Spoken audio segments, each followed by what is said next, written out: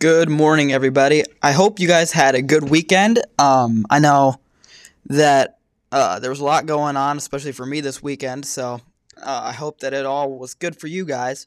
But today I really just have a short, it probably won't even hit the 10-minute mark, but it's such an important truth, okay? I titled this, as you can see up on the title, This is My Confidence. That's a pretty bold statement. Not a lot of people know what their confidence is. Oh, the microphone fell. I'll tell you one thing. Let me just jot off to the left. It is very hard for me to have my Bible out, my notes, and whatever kind of bread this is that I just spilt all over the place. I don't even know what it is. It's really good, but it's a mess here, so I better clean this up.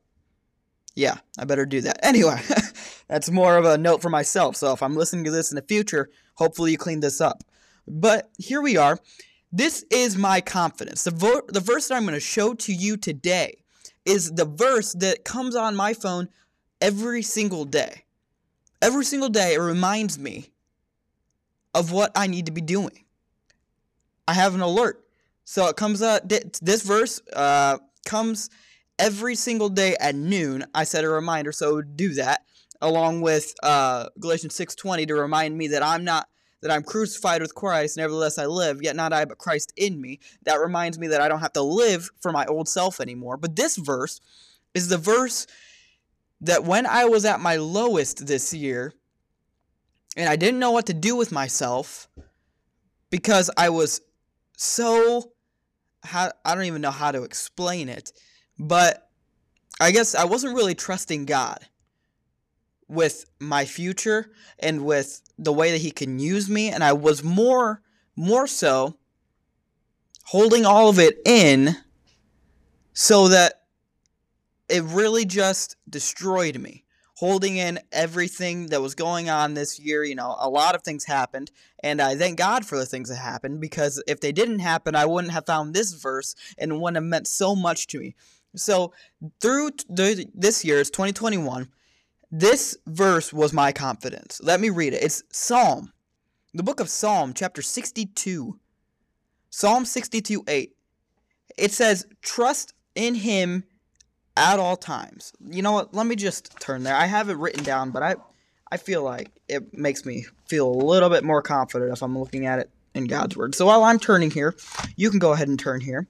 Psalm 62, verse number 8. Trust in him at all times, ye people. Pour out your heart before him. God is a refuge for us. Selah. All right, there's 3 points I want to point out here. There's 3 little sections I want to divide this verse into. Number 1, put your trust in him at all times. Trust in him at all times. All times means exactly what it says.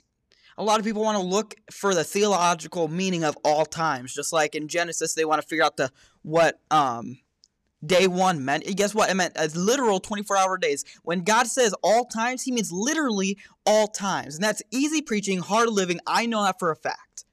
It is hard for me sometimes to see the way I think God is having my future go and to trust him to get me there. It's hard. It's hard for me when I struggle with things to realize to trust in God to get me out of it. Trust in God at all times, in all things. If we could just trust in God, our faith, our life would be different. Your faith, your life would be different. Mine would too. Mine has been. I want to point that out. God has shown me this verse, and I have put my faith and trust in it for the past, a couple months, and things have changed in my life that I can't even explain, and the same thing can happen to you. There's nothing God promised to me. There's nothing God has done for me that he won't do for you, because he loves you just as much as he loves me. Right?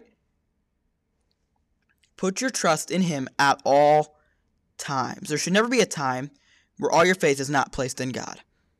Let's move on to point 2. Pour out your heart before him. Wow. Pour out your heart before him. I tell you one thing, that I know for a fact that I have a heavy heart sometimes. Sometimes it is hard for me to actually even get up in the morning. There's been times where it's hard for me to get up because I have such a heaviness in my heart with all of the things that's going on. And no matter what, if I were to tell you everything that went on this year and you're like, well, guess what? Mine was like a billion times harder. It doesn't matter. Maybe your life was easier than mine, maybe like quote unquote easier than mine was. People's problems are still real to them. Right? Your problems are real to you. My problems are real to me. And it still can drag you down. And it felt like at times there was nobody I could go to. But when God showed me this verse, he said, hey, listen, I am here. Pour out your heart to me. I know you're struggling with things. I know you struggle with getting up in the morning. I can see that. I'm here for you. Pour out your heart before me.